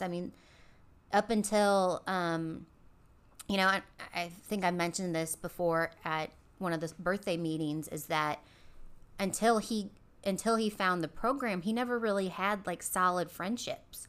It was all very surface level. It was let's go hang out and, fish or whatever, but we're not going to talk about what's really going on in our lives, and we're not going to talk about the good, the bad, the ugly, and now I can honestly say you've got these friendships that you'll probably have for the rest of your life, and where you guys talk about deep stuff. I don't know the stuff you guys talk about, but I know that it goes beyond, hey buddy, how you doing? You want to go surface level stuff? Yeah. It's because everybody prior to this was, now I know, as we're acquaintances at best. Yeah, absolutely.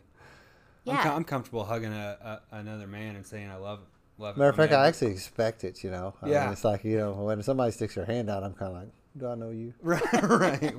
What's that? Yeah, I just think that's so awesome, because before you didn't do that. The only time I would see you really show like a true emotion other than anger was if you were completely hammered and you're just in a really bad spot, but now if something does happen, you allow yourself to feel it and show it. And I think that's really healthy. Yep. And I also think the other thing too is through your work and what you do with your program and your sponsor and all of your friends now is you've taught me ways to kind of deal with things in my life. If there's a situation going on in my life, steps and tools that I can use to work through those things. And I think that's great. Like not only has he learned so much, but I've learned so much just from him. That's the ripple effect of recovery. Yeah. And I think that's why so many people now want to get into the whole program, even if they're not an addict or an alcoholic, because there's some really good lessons there for people to learn and apply to their lives. They certainly see it and smell it. If they actually went, it seems so daunting like we thought when we first got here. At least I thought when I first got here, I thought that work was daunting. Yeah. Do I have to do all 12? Yeah. And fact of the matter, pretty simple now looking back on it, but it still looks daunting, especially looks daunting to people who maybe don't have the isms. And that's one of the big difficulties of like Christopher's book and the thing of getting somebody to that point of desperation like we were at, that gift we had that said, I didn't really have any other escape, or at least I sure couldn't see one. Yeah. I can tell myself I can continue, and this is just some perception. If I don't have something breathing down my neck, if my ass is not on fire, it is really, really easy to say it's not that bad. Right. And that's what we told ourselves forever. I'm it's not that bad. I got this. Yeah. I'm still managing. Yeah. And I really, if you can have this, I have tools today that I get to deal with life in a healthy and positive manner. And I never had that. And it's not a fault of anybody not really teaching me. I'm not, and I like this whole thing about the man thing I don't even know where I got that. I didn't get it from my dad. Not really. He didn't model that. Be a badass, don't cry, that, kind of stuff. Wasn't modeled for me. I don't know where I picked it up. I picked it up anyway. Maybe just society in general somehow. I think it is, yeah. I will say peers probably would be the bigger influence on me as far as that went. Yeah. Other boys teaching me how to be a man. That's a great place to learn. Yeah. Well, and now that we are in this spot, I have a different benchmark for my relationships with other people, not just the other guys in the program, but I'm not content having a surface level relationship with somebody. That's not what we're gonna do. I mean, I'm not saying I'm not gonna be nice to people that I'm not really close friends with, but if you're gonna be my friend and I'm gonna spend time with you, then it's gonna be deep. Or what are we doing here? Like I share of myself. And I want you to do the same. I don't want to talk about politics or whatever other small talk bullshit. Yeah. I have a deep, honest relationship with my wife and my friends, and I want more of that. I don't need to talk about the weather. And it's given a whole new, like I said, whole new benchmark to what these things have to not have to. It's kind of hard to say. Get to. Yeah, get to. There you go. Get to measure up to. Like these are so rewarding, these relationships, and so that's the goal. Yeah. And I don't know. I mean, I do feel for some of these people that get sober and their spouse isn't really willing to go to that level. That's got to be rough because I know that I'm spoiled. I tell people a lot, and it's the truth, is Mindy is just the best human I've ever met. To go through what I put her through and to then come out the other side and say, I want to see who you really are. I'm pretty shocked by that. And it makes it very easy for me to wake up every day super grateful that that's in my life. Yep, and I can vouch that is the message he carries. Yeah. Really, honestly, I can vouch for that. I hear it, I see it modeled by him.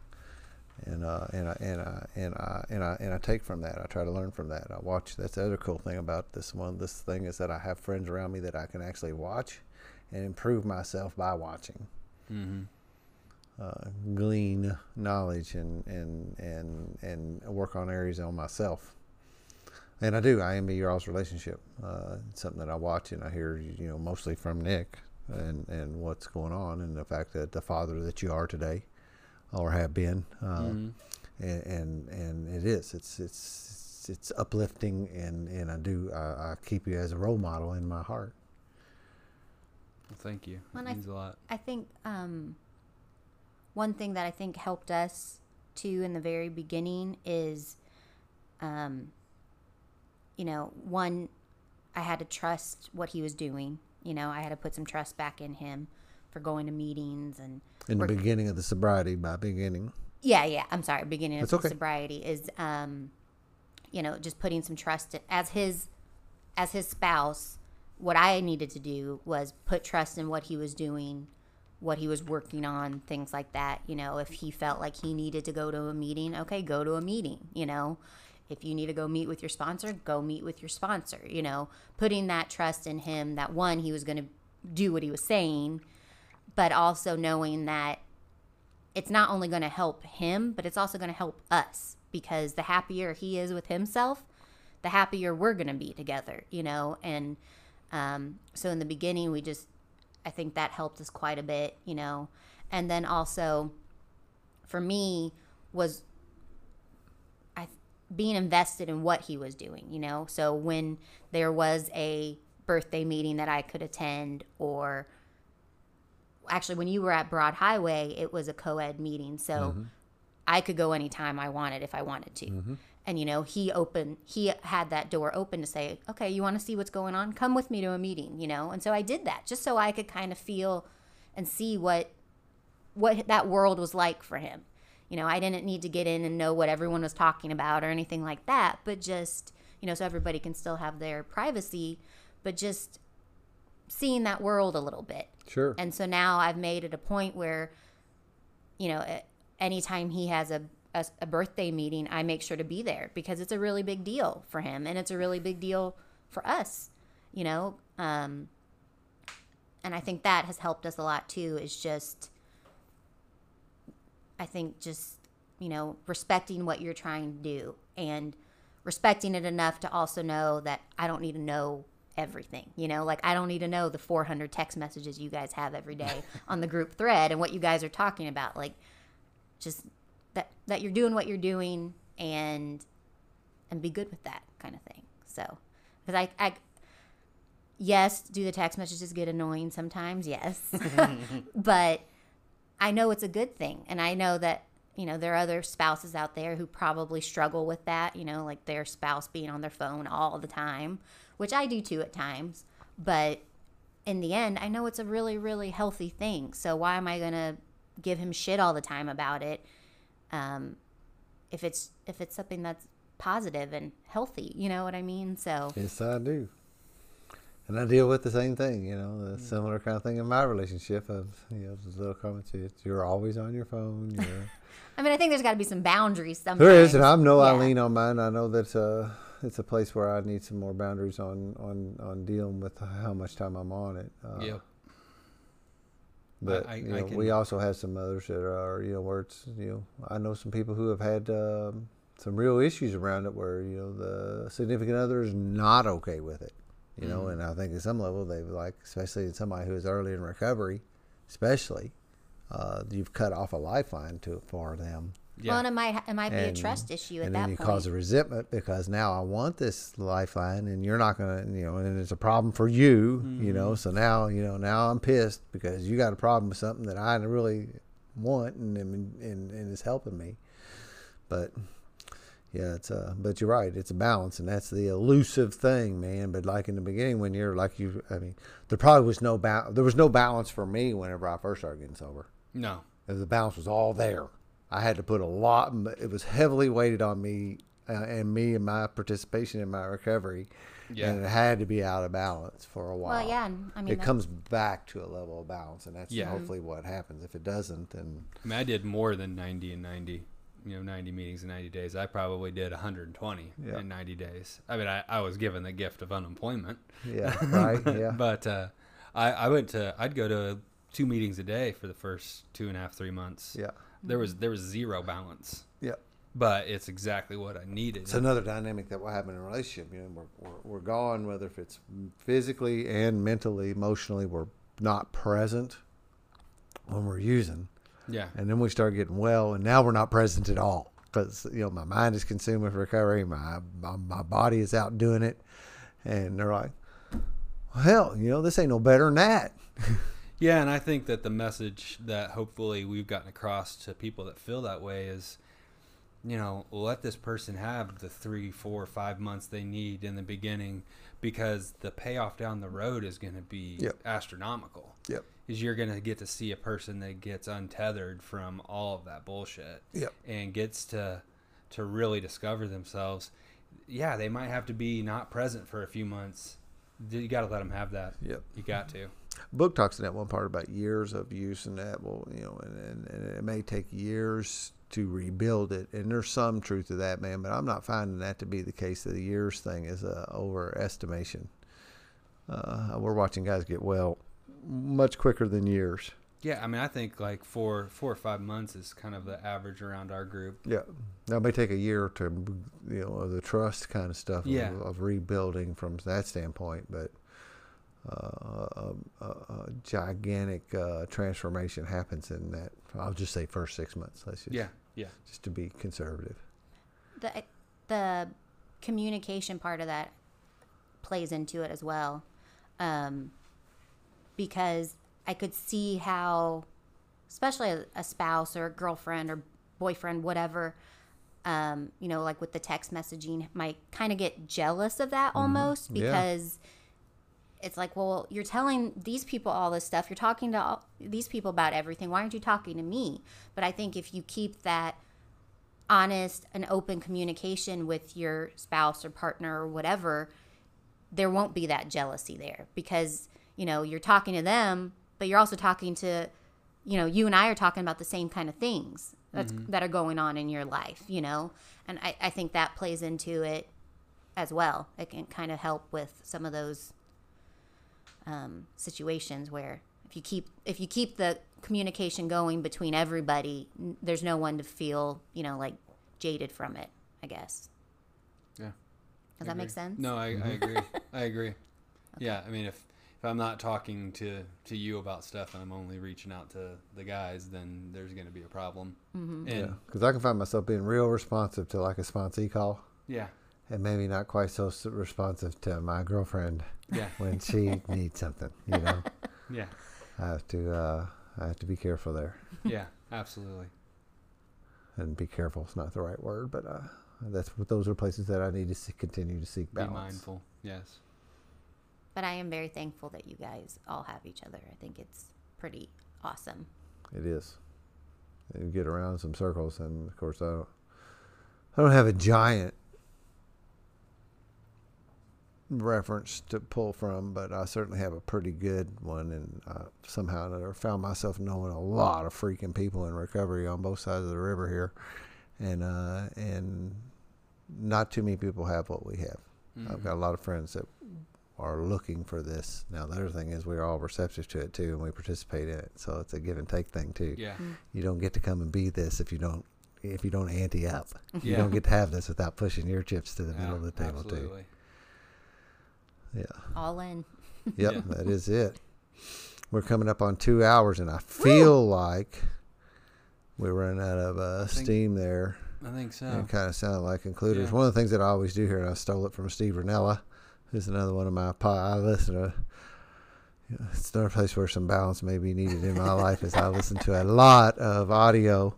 I have a gift to be able to do that. At some level, I sit in the shop, I listen, I turn on spoken word stuff, you know, and listen to it. But he always does a concluder, so we'll go around the table and offer up if you got any final thoughts, any final things, and you do not have to have them.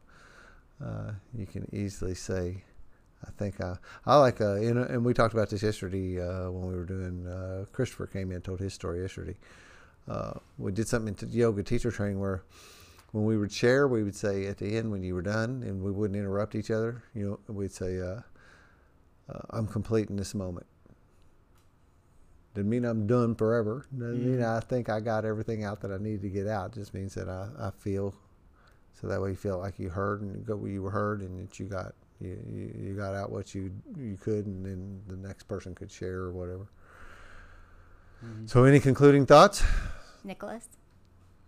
I'm just very fortunate that of all the things that I allowed my disease to take from me, you weren't one of them. And this has been an incredible journey with you, and I do hope that we give some hope to the couples that are new in recovery that better is coming. Stay the course. Yeah. Mm-hmm. Yeah. I mean, I feel the same. I'm so thankful, grateful, happy, all of it, that we are where we are today, through all the good, the bad, and the ugly. I'm happy we're here, because there's, nobody else I'd want to be here with.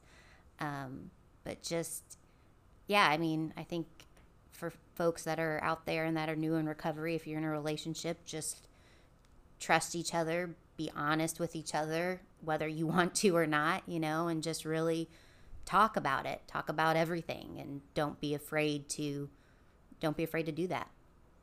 But other than that, I feel pretty good about this convo today. Yeah, me too. Yeah, thank y'all for coming in. I think it's obviously a very important thing, and like I said when we opened, it tends to be one of the biggest blocks and one of the biggest problems for all of us, at least from my viewpoint, is navigating a relationship at the same time we're trying to get sober, because it's just trying to come in here and find this thing called recovery is hard enough in and of itself. Mm-hmm. That you put in dynamics of a relationship, and then you put in dynamics of a relationship that's been damaged by the use and all that on top of it. Actually, it's really a blessing to, it sounds kind of funny because but I was just saying, when I have somebody, that's why we say don't get in a relationship for the first year. I don't really buy the year thing, but it's okay. But let's not jump in. Don't pile that in if you don't have it. Like you said, that the gift of unemployment. Yeah. That's another one. And that's all. Actually, what I say about the resentment thing, I actually say them both. I say the number one and number two offenders are employment and in relationships. Yeah. Because if that's what people are bitching about, finances and romances. Mm-hmm. Those are the deals that get under our skin. And if you don't have a job, it's kind of a good thing to not have a job and focus on this stuff. And if you're not currently in a relationship, I'm not going to break your relationship up. But if you're not currently in a relationship, let's not pile one in on top of recovery at the moment. Yeah. But fact of the matter is, most of us have that, or not most of them, many, most, whatever.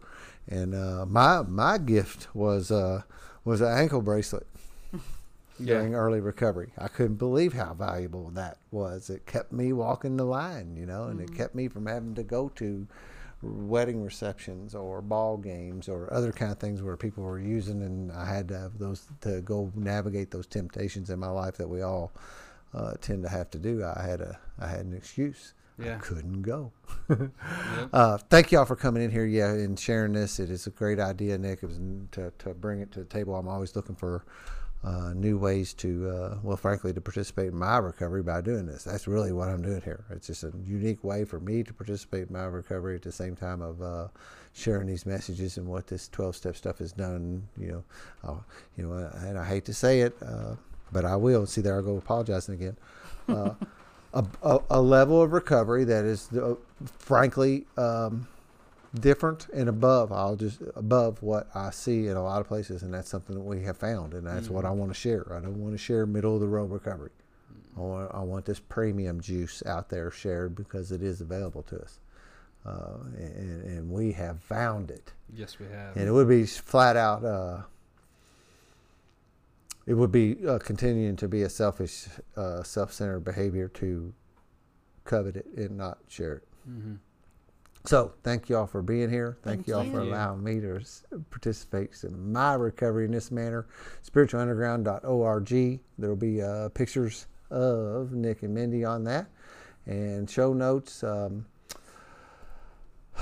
12-step spiritual recovery, James Christopher Cone. I just saw a text while we were sitting here that there's been an update to it, so you can go out and get that. and at Amazon on hard copy and Kindle, and Darren Frank's music's wrapped around this. And I've been starting to, I'm paying myself. I take it out of this left-hand pocket, put it in this right-hand pocket. That's backwards. DTM Woodwork, it's a woodworking business I got going on, and anything that you might need that direction, you can go to dtmww.net or contact me. I am a fairly available person. Thank you all. Love you all. Talk to you later. Peace out.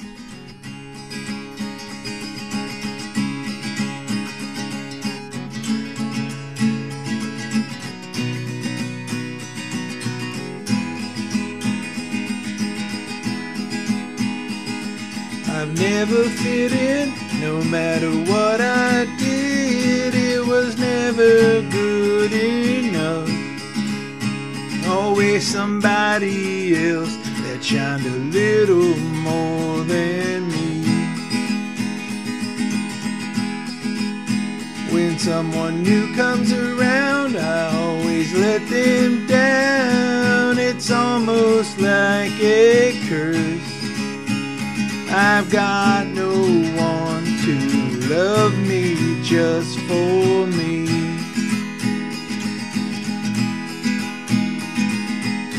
Sometimes I feel like my prayers go unheard. That I only get what I deserve.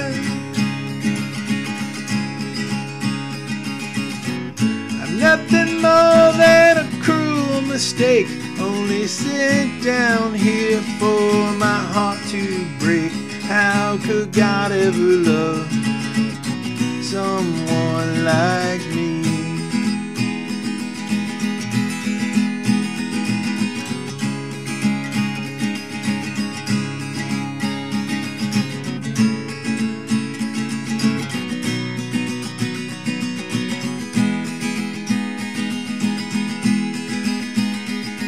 I want to believe life's not as dark as it seems, but it hasn't happened yet.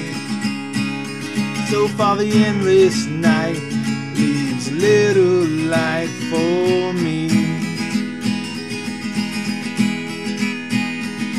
I keep moving on, 'cause I know the dawn won't stay away for good. Maybe tomorrow will bring a ray of hope for me.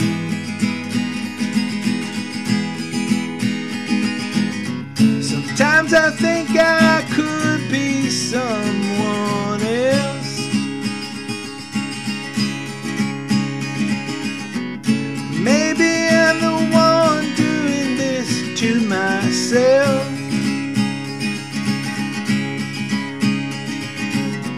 I feel there's something good in me. I just need the faith to see that maybe God can love